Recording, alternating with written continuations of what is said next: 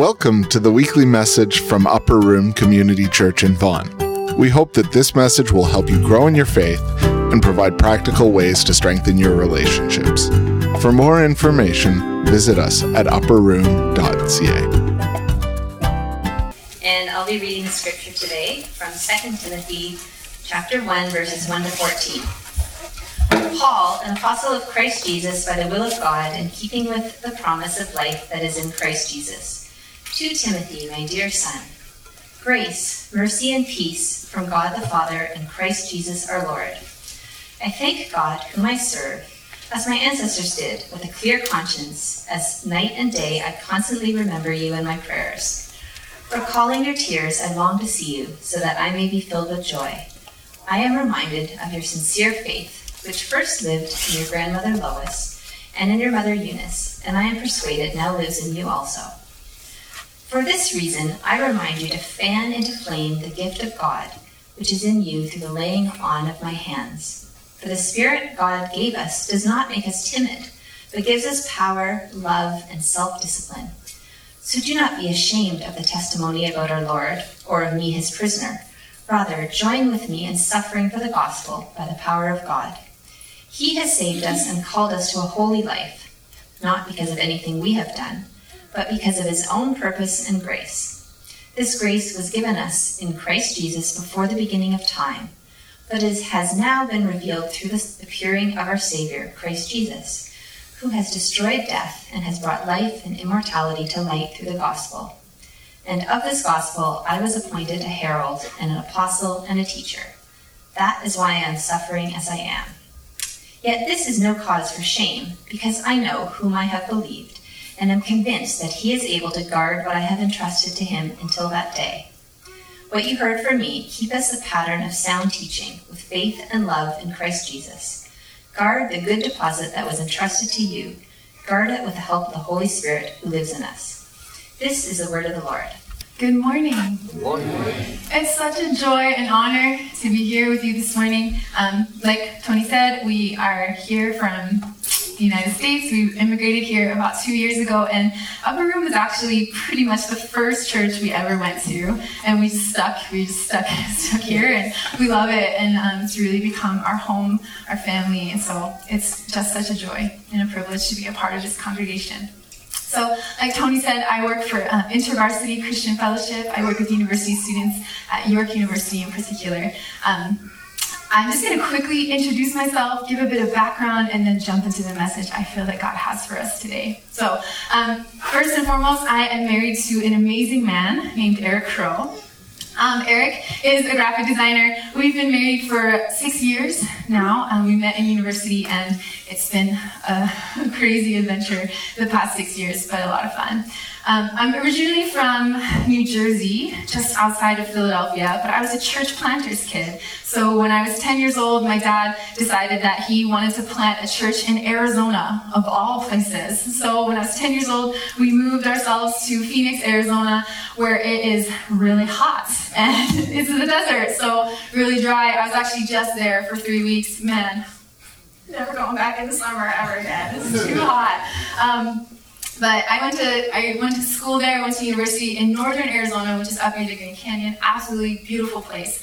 In university, I fell in love with 3 things. The first was this man named Jesus. Have you ever heard of him? No, just kidding. I fell in love with Jesus. Second, I fell in love with campus ministry. I got really involved with InterVarsity Christian Fellowship at Northern Arizona University. And then finally, I fell in love with Eric Crow. And as I explored my 3 loves, I felt really called to be a campus minister. And one day someone came up to me and said, Emily, if you could have any job in the world, like salary, just nothing matters, just choose your dream job. I said, campus ministry, in a second. At the time I was studying to be a physical therapist, and they were like, why don't you just do that? And I was like, what? So I decided to pursue campus ministry with a call from God.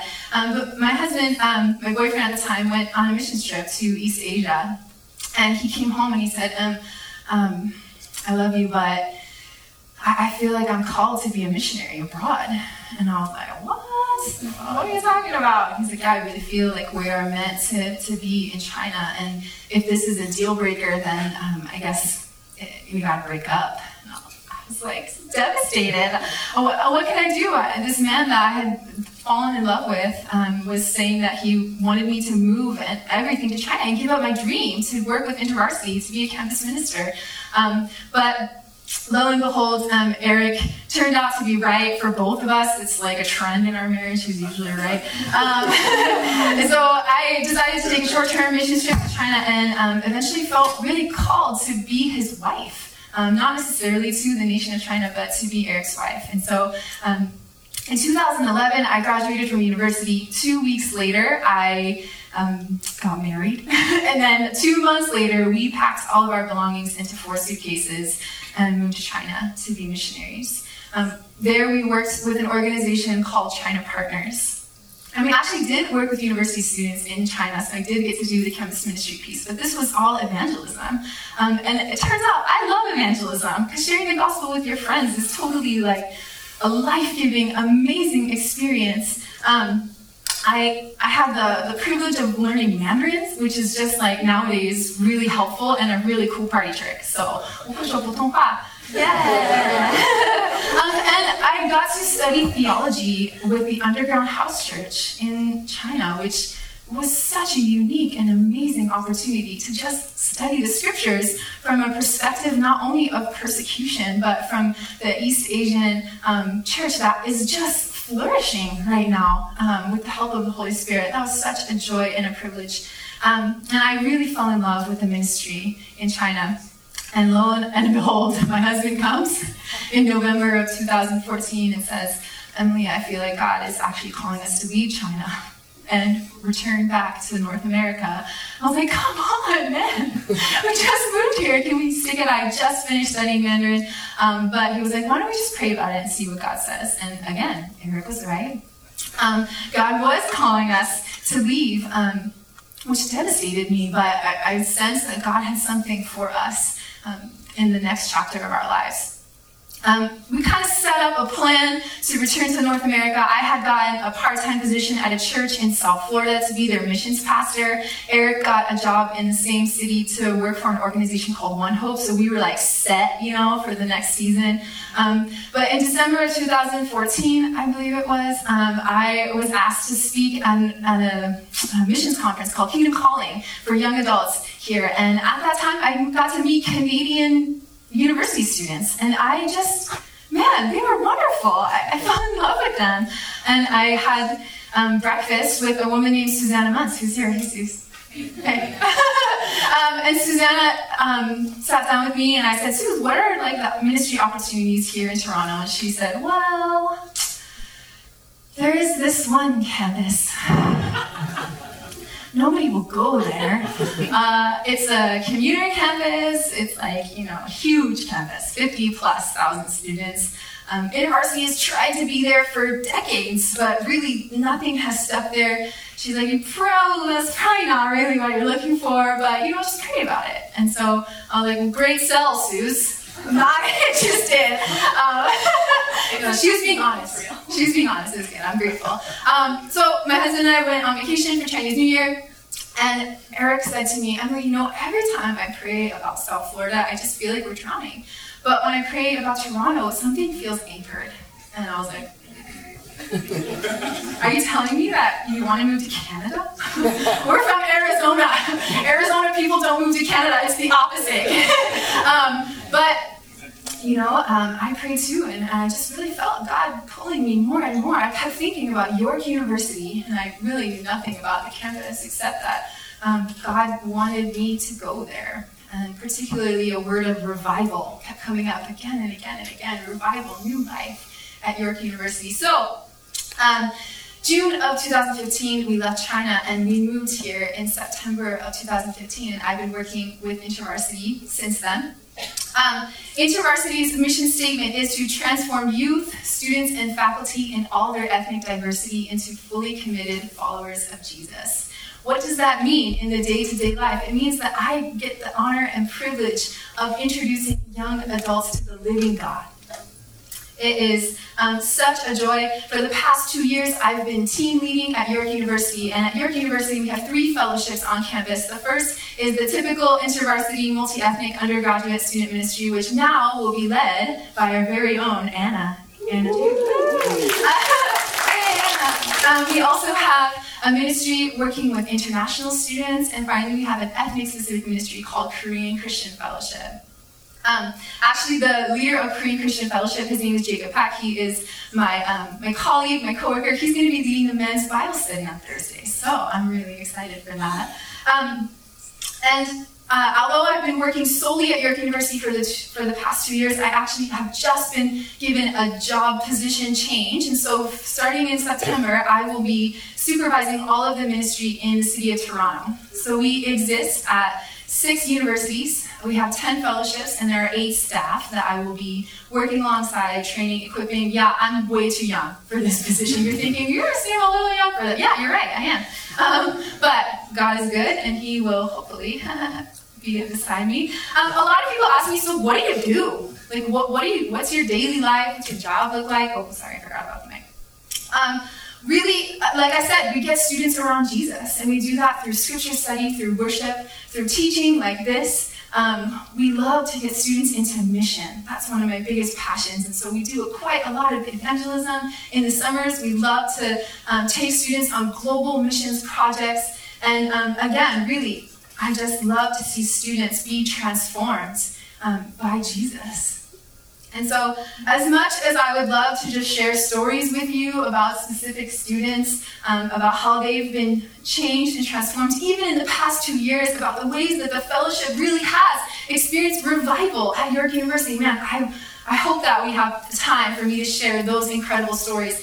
That is actually not the sermon that I have for you this morning. I really feel that God has given me a message to share with us. And it is actually about the crisis that we are facing with the young adult generation, particularly with millennials. And just for clarity's sake, I'm defining millennial this morning as anyone born between 1980 and the year 2000. And we have been experiencing an exodus of millennials from the church. And I want to share a bit about that with you this morning. So, we're going to take a look at some statistics. And right, we get that statistics don't always describe the fullness of what's happening, but I think they can help give us a glimpse of what we as campus ministers are really experiencing on campus and in our churches. So in 2011, a study done by sociologist James Penner and his team called Hemorrhaging Faith provided some alarming statistics about this generation of young adults and their relationship to the church. They found that only 1 in 3 Canadian young adults who attended church weekly as a child still do so today. Of the young adults who no longer attend church, half have also stopped identifying themselves as Christians. And the more recent statistics are even more alarming. A study done by Barna Group in 2014 that interviewed nearly 5,000 young adults ages 22 through 35 about their views on the church, and here's what they found. Only 2 in 10 Americans under 30 believe attending a church is important or worthwhile, and that is an all-time low. 59% of millennials raised in a church have dropped out. 35% of millennials have an anti-church stance, believing the church has done more harm than good. Finally, millennials are the least likely age group of anyone to attend church by far. And I share these statistics with you not to millennial bash. I feel like there's often a lot of millennial bashing these days. Actually, I'm a millennial, so I'm really not interested in doing that. But I do want to share with you the reality that we are facing. And while I said these statistics are just numbers, but I can tell you, and I'm sure other young adults in this room could tell you story after story of their friends that were once filled with passion and commitment for God, who have eventually left the church and left their faith. My own story actually represents these statistics in a way. I grew up in a typical evangelical household. Like I said, I was a pastor's kid. We were part of the Evangelical Free denomination and then eventually the Baptist General Conference. And my church really emphasized the ability to defend your faith. So they were super into apologetics, and they trained me really well to be able to argue evolutionists and free willists and all those things. So we idolized perfect doctrine. That was our greatest pride, is that we felt that we had the perfect doctrine. And anyone who tried to argue against us, we would take them down. So I could argue all the livelong day about creationism versus evolutionism, or predestination and free will. And it left me, again, with a ton of head knowledge, but really no heart connection. And although I knew my stuff, I didn't know Jesus. I didn't know the person about who our faith is truly about. And I find that this is so true for so many young adults I encounter on campus. Then they know their stuff. They speak Christianese, which is like our Christian lingo. They speak it fluently.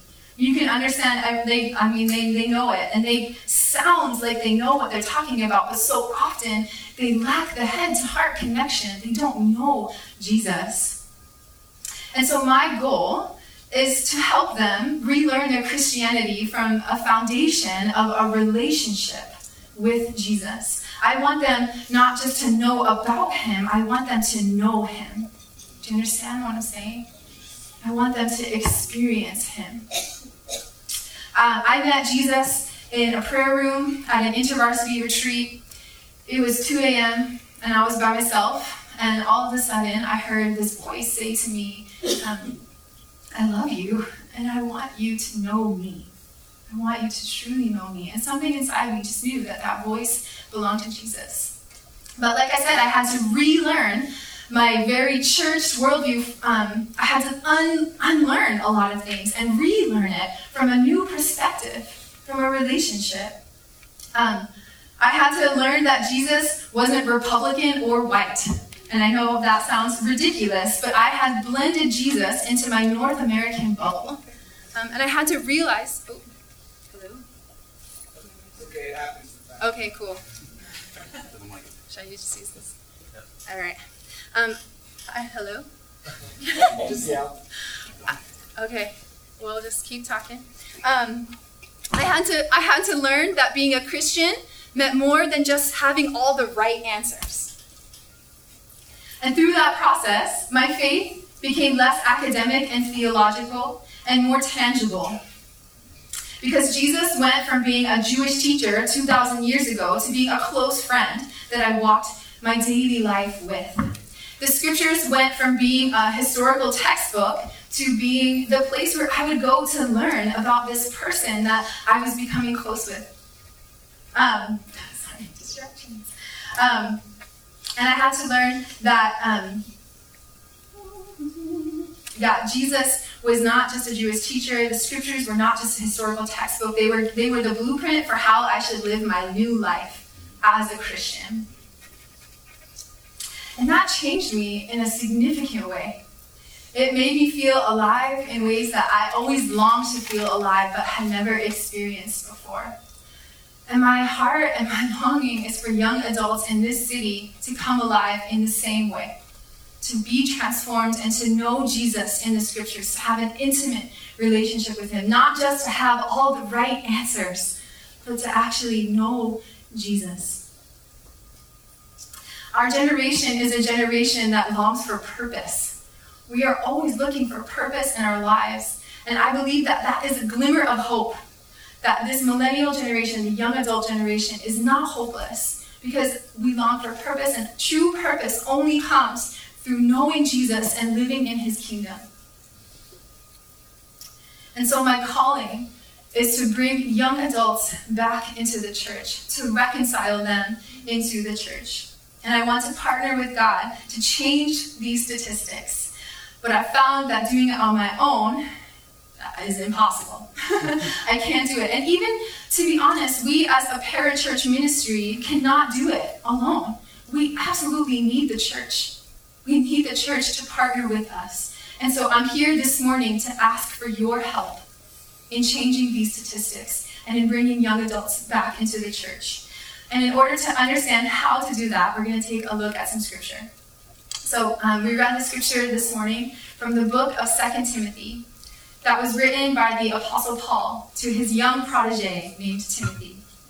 The letter was written between 64 and 66 AD while Paul is in prison and Timothy is overseeing the churches in Ephesus. A little bit of background about Paul and Timothy's relationship. So Paul, on his first missionary journey, went through Galatia and converted his mother and grandmother. So Paul mentions them in the text, Lois and Eunice. Paul converted them to Christianity through his first missionary journey. And then the second time around, Paul decided to take Timothy with him. And so Paul began to mentor and model for Timothy what it meant to be an apostle and a teacher in this kingdom. And then eventually, Timothy was put in charge of the churches in Thessalonica, Corinth, and Philippi, and currently is overseeing Ephesus. At the time this letter was written, Timothy is still quite young and considered to be quite young for the position of leadership that he's in. Not that I would have any idea what that feels like. Ephesus is a huge, wealthy port city that's known for its great temple. And so it's a hyper-sexualized, hyper-materialistic city with a ton of idolatry. And it's believed that there was a pastor rebellion at this time. So Timothy's mentor is in jail. He's living in this crazy city, and his pastors are turning against him. And I'm thinking he might be a little stressed out. Maybe. I don't know. That's just my guess. So in the face of failure and rejection, these are the words that Paul has for him from prison. I'm just going to read the text again. From 2 Timothy chapter 1, verses 1 to 14. Paul, an apostle of Christ Jesus by the will of God, in keeping with the promise of life that is in Christ Jesus, to Timothy, my dear son. Grace, mercy, and peace from God the Father and Christ Jesus our Lord. I thank God whom I serve as my ancestors did, with a clear conscience. As night and day, I constantly remember you in my prayers. Recalling your tears, I long to see you, that I may be filled with joy. I am reminded of your sincere faith, which first lived in your grandmother Lois and your mother Eunice, and, I am persuaded, now lives in you also. For this reason, I remind you to fan into flame the gift of God, which is in you through the laying on of my hands. For the Spirit God gave us does not make us timid, but gives us power and love and self-discipline. So do not be ashamed of the testimony about our Lord or of me, his prisoner. Rather, join me in suffering for the gospel by the power of God. He has saved us and called us to a holy life, not because of anything we have done, but because of his own purpose and grace. This grace was given us in Christ Jesus before the beginning of time, but has now been revealed through the appearing of our Savior, Christ Jesus, who has destroyed death and has brought life and immortality to light through the gospel. And of this gospel I was appointed a herald and an apostle and a teacher. That is why I am suffering as I am. Yet this is no cause for shame, because I know whom I have believed, and am convinced that he is able to guard what I have entrusted to him until that day. What you have heard from me, keep as the pattern of sound teaching, with faith and love in Christ Jesus. Guard the good deposit that was entrusted to you. Guard it with the help of the Holy Spirit, who lives in us. Amen. So as much as I would love to spend the rest of this morning just teaching from this passage, I actually feel that God has a word for us this morning. So I'm not going to be doing a ton of teaching, but I do want to make some quick observations from the text, particularly about the way that Paul addresses Timothy and his attitude towards Timothy. Paul opens the letter by addressing Timothy as my dear son. My dear son. Now, they're not biologically related. Timothy is not actually Paul's son. He just sees him that way because he loves him. He affirms and encourages Timothy by saying, man, I long to see you that I may be filled with joy. He again affirms Timothy by saying, I remember your sincere faith. And he calls Timothy to also remember how the gift of God, to fan into flame that gift of God that was given to him through the laying on of hands. He encourages Timothy to remember that God did not give him a spirit of timidity, but rather a spirit of power and of love and of self-discipline. He models by saying, join me in suffering for the gospel. Not by your own strength, but by the strength of the Spirit that God gave you. And finally, he reiterates the vision. He says, this grace was given to us in Christ Jesus before the beginning of time, but it has now been revealed through the appearing of our Savior, Christ Jesus, who has destroyed death and brought life and immortality to light through the gospel. Paul's incredible. He's one-liner gospel messages. It's amazing. So, Paul, he loves Timothy. He affirms him. He models for him. And he redirects, he recasts the vision for the gospel of Jesus. And so, here is the message that I feel is for us this morning. First and foremost, to the people in this room who were born after 1980. Okay, here it is. Our reality is not too far off from Timothy's. We kind of live in modern day Ephesus culture, right? Our culture is hyper-sexualized, hyper-materialistic, hyper-individualistic. And Christianity is no longer the acceptable social norm for us, right? We face rejection for our faith on our campuses and in our workplaces and in our social circles. And I don't know about you, but I found that arguing apologetics with my millennial friends just doesn't go over so well anymore. They don't really care. And so, again, here is the message I feel God has for us this morning. Do not be ashamed of the gospel. Because the spirit that God gave us, young adults, is not a spirit of timidity, but a spirit of power and of love and of self-discipline. I find that so many young adults live in fear and shame around their Christian faith.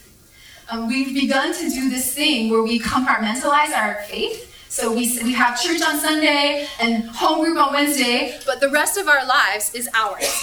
Our faith does not touch it.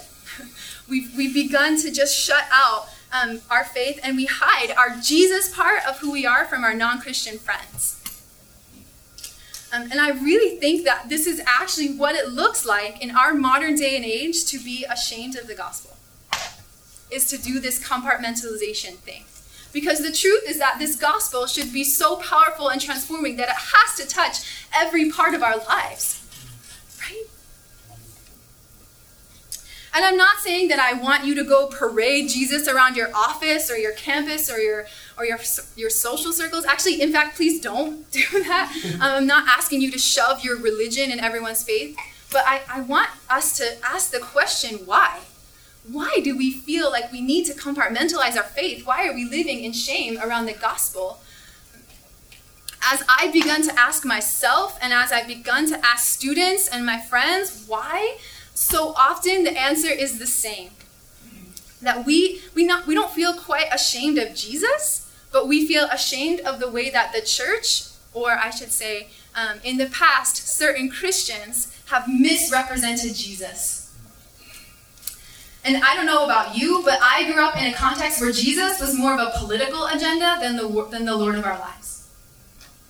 And the city that I grew up in, the Christians were some of the most arrogant and racist and power-hungry people around. But do remember, I am American, so that might explain that. Just kidding. Kind of. My church did not model what it looked like to love your neighbor. They did not love the poor. They loved their houses and their cars and their security. And I did not want to be associated with that.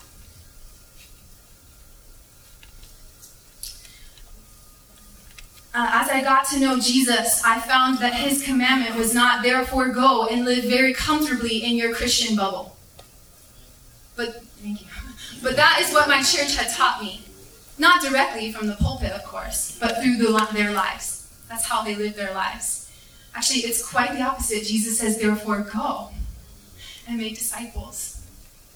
And so as I got to know Jesus more and more, I became less ashamed to associate myself with him. Paul says to Timothy, he says, I am not ashamed because I know whom I have believed. But I found growing up, and what so often we emphasize, is what you believe. I'm not ashamed because I know my doctrine, and I know my theology. I've got it down pat. Therefore, I do not have to be ashamed. But Paul doesn't say that. It's not about a what, it's about a who. Right? Our faith is not a list of rights and wrongs, do's and don'ts, this doctrine. It's not that. It's actually about a relationship with a person. So we do not have to be ashamed because we know whom? Jesus. And we know that he is worthy. And so, young adults, and adults too, here is my challenge for you. Get to know Jesus in the scriptures. Get to know Jesus in the scriptures in community. Because if you try to read it on your own, you will never get the full perspective. Because you are one person. Get around the scriptures with a group of people that can speak into your lives. And let them speak into your lives. And really learn who Jesus is. The men's Bible study is studying the scriptures together in community. And man, my prayer is God is transforming them. And so, guys, upper room, I'm part of this family. Let's get around the scriptures together. Let's find out who Jesus really is and what it really means to follow him. Because, in my opinion, Jesus is the most incredible person that has ever walked the earth. Not just because he graciously sacrificed his life for the redemption of all humanity, which, is pretty cool in itself. But he also loves the poor and the social outcasts. Anytime he interacted with a woman, or I think of the story of Levi or Zacchaeus, Jesus loves the social outcasts. He redefines family and friendship. He makes mundane, boring things come to life. He does incredible, sometimes weird miracles, and he invites us to do the same miracles in our campuses and workplaces and social circles. He never worried about money or about fitting in. He gave us purpose to join him in the redemption of all humanity. And if there is no other purpose to live for, then I'm content with that. And as I get to know him, and I hope that as you get to know him, you feel proud to call yourself a little Christ or a Christian. And so here's a little sidebar. I know that you guys are thinking, yeah, that sounds awesome, but how do I do that? Like, you don't know my workplace, you don't know my friends, I have no idea how to do that. You're right, I don't, and you probably don't either. And I can't give you a formula this morning that says how to live out your faith in your daily life, but guess what? We were given a helper, an advocate. His name is the Holy Spirit. And so if you actually want to do this following Jesus thing, not just believing Jesus. I believe a lot of people in this room, we believe Jesus, but I think very few of us follow Jesus. If you want to do this following Jesus thing, you need the help of the Holy Spirit. You cannot do it on your own. So, as Paul says to Timothy, fan into flame the gift of God's Spirit. Because he is your advocate. He was given to you so you could know how to do this. How to live out your faith. And so it begins by learning how to hear his voice. I know we've talked a lot about that the past couple years, but we really need to discipline ourselves to be able to hear the voice of the Holy Spirit so we could know how to follow Jesus and how to live out our faith. And to really, truly live with a spirit of power and love and self-discipline. And it starts simply with just asking and saying, Holy Spirit, help me to hear your voice. Help me to live out my faith authentically and in everything that I do. Also, a helpful how-to is to have models in your life to show you and guide you in how to do this. And so, this is where the rest of the people in this room, the older generation is what I'm calling them. This is my challenge for you, is to be Paul to us. We need Pauls to show us how to live out our faith. And so this begins really by simply inviting a young adult out to coffee or over your home for a mundane Monday evening of putting the kids to bed and making dinner and watching Survivor. Really, what I'm asking is that we in this church could be spiritual parents to the young adult generation. Because so often I think that the church believes millennials, like we want a show, like we want Tim Keller to preach every Sunday, or like Hillsong worship, like fancy lights and fog machines. Actually, I found that millennials aren't interested in that kind of thing. We just want family. We just want people that are going to walk through life with us, and they're going to actually love us for who we are and teach us how to follow Jesus. I want to share with you a story about my own spiritual parents. Their names are David and Joy Dillon. They were our mentors and our supervisors in China. Dave is from Oregon. Joy is from South Africa. And they really became the Pauls in our lives. And it began with them just inviting us over their house for countless meals and countless card games and board games. We would just hang out, and they would ask us questions about our lives and about who we are. They would let us hang out and play with their kids. And really, they, through those times, they subtly introduced us to the Holy Spirit and helped us understand grace. They called me out when I was being immature and dumb, which I hated at the time, but I am so glad that they helped me refine my character in a loving but persistent manner. They pushed us to love the culture that we were living in. They dreamed with us for our lives. When we were sick, they would bring us soup. When they were sick, we would take their kids to school and buy them groceries. When our electricity went out, they would help us fix it. When we were lonely on Christmas morning, they invited us over to join them in their family celebration. So it was never any super extravagant gesture, but it was just living life together. They intentionally invested in us. We knew that they were there and that they loved us. We watched the way that they loved people. We watched the way that they experienced and lived out in the power of God. We watched them practice regularly spiritual disciplines and watched them grow in that place. We joined them in suffering for the gospel because they were our Pauls. And so this morning, I would like to ask you to consider being a Paul to a young adult in our congregation or outside of our congregation, either one. And again, this doesn't just apply for people who were born before 1980. This applies to all of us, but I really feel that this message is for us today, to be Pauls. And I know what you may be thinking, and I hear this excuse all the time, okay? Here it is. I'm not qualified. I don't have a seminary degree. I've only been a Christian for 5 years. Or, I'm just not ready. I'm busy. Oh, there's so many excuses. And yes, I want to say to you, yes, you're not qualified. If you are setting the qualification to that. But this is an opportunity for you to rely on God. And I guess I should give you some warnings about what it means to be a spiritual parent, okay? So, listen closely if this is something that you are seriously considering, because, quite serious. Here are the warnings, okay?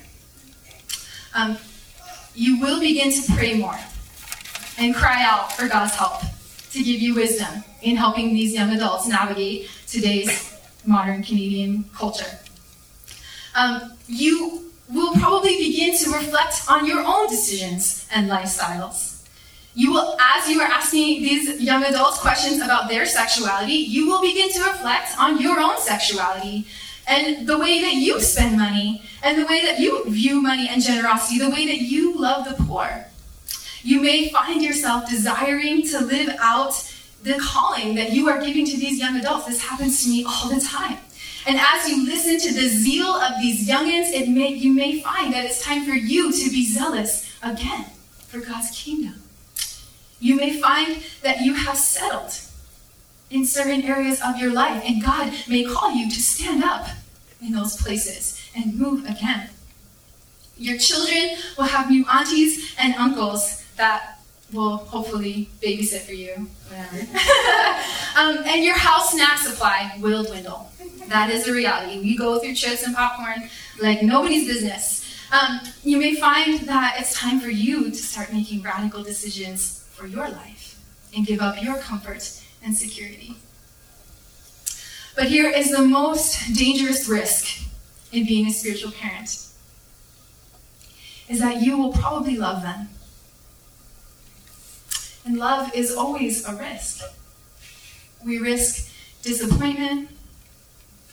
We risk and pain and rejection, especially if we love the way that Paul commands us to in 1 Corinthians chapter 13, patiently, kindly, without boasting, slow to anger, with no record of wrongs.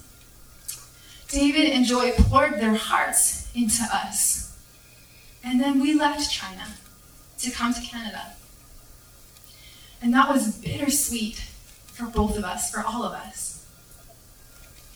But do they regret investing in us? Do we regret the ways that they poured their hearts and the ways that we loved them? Absolutely not. Their fingerprints are on us forever. And the good news about Kingdom Family is that it is eternal. And so although they may live on the other side of the world today, we know that someday we will be together in our Father's house. So the risk is love. But here is the potential. We change the statistics. And young adults, millennials, start flooding back into the church. And the church becomes revived. Because young people just bring a kind of life, right? And our church comes revived in a new, fresh way. We gain deep, fulfilling relationships in our community. We have immeasurable joy. And we get the honor of investing in young people that may potentially change the world. So many young people tell me that they believe that the church is irrelevant. I hear that all the time. The church is irrelevant. And if you define church as Christian karaoke and a lecture on Sunday morning, then yes, I agree. Church is irrelevant. But that is not the purpose of the church, right? We are meant to be the representation of Jesus on the earth. In 1 Corinthians, Paul calls us to be one body, to be so united that we have to rely on one another to function. But I find that we so rarely live into that, especially in North America. I am a very independent person. My parents raised me to be self-sufficient, but it has crippled me in the ways that I relate to the church because I'm scared of vulnerability and trust and acting on that. And man, I need to grow out of that. And I'm learning to grow out of that. Coming here from China to Canada, leaving not only our blood family in the United States, but our Chinese family now in China was one of the hardest things that I have ever done in my life. And we are still reeling from that transition because it's not easy. But the pain has been eased so much because of this community, because God gave us new family in Canada. And Upper Room started to feel like family with Howard and Linda Chung inviting us to their house for Raptors games. It started to feel like family. It started to feel like these people want to know my heart and who I am. And then in our home group and in our friends in this community, people began to check in on us for our health issues and our new job interviews and transitions. They would invite us to their homes on holidays. Melissa and Ruben Urich invited us to our house on Easter. Man, that meant the world to us because we would have been alone, probably eating pizza. The people in this community have shared their children with us and have talked with us about hard decisions they're making as parents. And man, guys, we need that. We need to know your process of being a parent. We need models in our lives to show us how to be good parents, how to be solid Christians, how to navigate our lives today. We need our church. I would never for a second call the church irrelevant. I would never call family irrelevant. So, here is how we are going to change these statistics. Here's the game plan, okay? First and foremost, choose into spiritual family. Be a Paul or a Timothy. What does that look like for you to be a Paul? Affirm, model, and recast the vision. Okay? For a young adult in this congregation or in your life, affirm them, model for them what it means to live for the gospel, and recast the vision. Draw them back to Jesus always. For U.S. Myers-Briggs S's in the room, what does that look like? Practically, invite a young adult to your home for dinner. Last week, Tony spoke on the centrality of the dinner table. One of the fruits of that is spiritual family. That is so good. So often we kind of make this idea of spiritual parenting, like we kind of like idealize it or make it seem more difficult than it really is. It's really just about hanging out and asking questions and investing and walking through life together. And I know that we've kind of made it awkward too. So if I go up to someone and say, "Will you please be my spiritual parents?" It's kind of awkward. It's weird, right? And so I just want to deflate the awkwardness. And I want to give us permission today to invest in one another. And for an older person to go to a millennial or a young adult and say, "Hey, would you like to come have family dinner with us on Wednesday?" Or, "Hey, my kid has a softball or baseball game next week. You want to join us?" And just invite and say, "I want to invest in you. I want to love you." I mean, you don't have to say it directly like that, but I want to give us permission to invest in spiritual family and for it to not be awkward. Or if it is awkward, for us to just say, "Okay, it's awkward. Whatever. Just get over the awkwardness." So, guys, we have to do this. We have to do this, or young adults will never come back. Because we really have to start living out spiritual family. My second invitation is to support campus ministry. Okay, here's my pitch for the morning for campus ministry. I'm looking at this room, and I'm thinking of all the people who are not in this room, particularly university students. I find our church, university students, is one of our smallest groups represented. And so we, as campus ministers, we go to the campuses. We are on campus in their space, having conversations with them about their lives. But here's the catch, is that we have to fundraise our salary, which, sucks pretty much as it sounds. It's really hard to fundraise your salary. We need help from the church to do the mission and the ministry that we have been called to. And so perhaps you do not have the resources to go and invest in young adults, but maybe you want to financially invest in ministry to young adults in this city. And so I want to just extend that invitation to you. After the service, Anna and I will be around if you're interested in possibly investing in us going to them and bringing young adults back into the church. Remember, this is my calling. I feel called to go and bring. But I need your help to do that, financially and prayerfully. So please contact me if that's something that you're interested in. Finally, my third invitation is to be in the scriptures together. To be in the scriptures in community. Get to know Jesus for who he really is. We have made him so often out to be someone that he truly is not. So please know Jesus for who he really is in the scriptures in community. Because at the end of the day, he is who this is all about. Amen? At the end of the day, it's all about Jesus. Amen? Amen. Amen. So Jesus, would you help us to know you more and to give you our lives fully and wholly? Would you help us to live out spiritual family? And pray this in your name, Jesus. Amen. I want to bless you this morning with delight in spiritual family. That as you invest and pour your heart into each other, that you would just find so much joy in that place. And that as we pursue kingdom family, that we will become more and more like Jesus, and that the world can't help but notice how amazing and wonderful and worthy Jesus is. And so I bless you in his name this morning. Go in peace.